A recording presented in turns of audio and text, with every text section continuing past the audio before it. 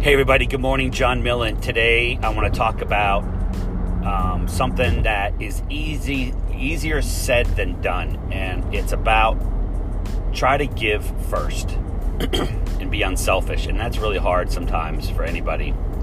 At least it is for me. Not that I'm not a caring, giving person, but you got to fight that instinct of, okay, what's in it for me right away, and just keep going down a path. So I had a meeting yesterday with a small business owner. Seems to run a really great business, have about 25 employees, been in business for a number of years, successfully run. So it was a real pleasure to meet anyone that operates a business that has 25 employees that seems to be doing well and growing and expanding. And so that's fantastic, because it's hard. I will tell you firsthand, it's hard to operate a business. When I say business, I'm talking about you have at least one W-2 employee, right? Not just contractors, which is fine, but it's a real business. Not a real business. It's a business with W-2 employees and benefits and workers' comp and all that stuff. So in the discussion, as we started talking, I was feeling like, I don't think this is not a good fit. And number one, I was kind of proud of myself for not trying to find a sale, so to speak, like trying to find a way to make it work. I was actually trying in a very nice way in my own head to figure out if it's a good fit at all, because time is so precious, and I want to spend my energy with people that we can help, and I don't want to manufacture up clients that aren't a good fit on either end. And I think he sensed that, and I was being sincere as I was asking questions, and I'm sitting there talking through stuff, and then some. In the process of just talking about his business and some of the things he's tried and things he's looking to do and what some of his challenges are, two areas came out that were a potential fit. And I said, hey, let's, this may work. Let me come back. Let me put a little proposal together. No obligation. I need to get some more details together, but these two things I think might work. And he was like, great, sounds good. And in that conversation, he said, hey, do you guys do retirement planning, 401k and so forth? And I said, no. And I said, but, we have people that we know that we can refer you to. So the business owner thought benefits, we do benefits, and that is a benefit. And it is. 401k is a benefit plan.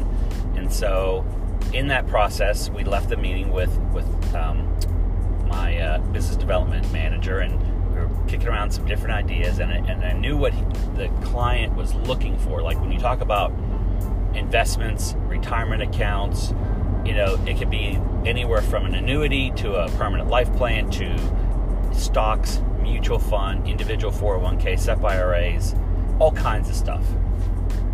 And so he was really interested in like an individual IRA, or for small business owners. So for him and two other key employees, and maybe more.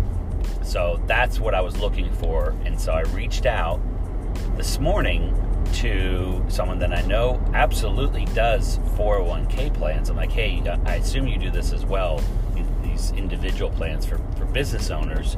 And he said yes. And in that brief email conversation, he told me that he would like to talk to us about ways we can partner up to help his business.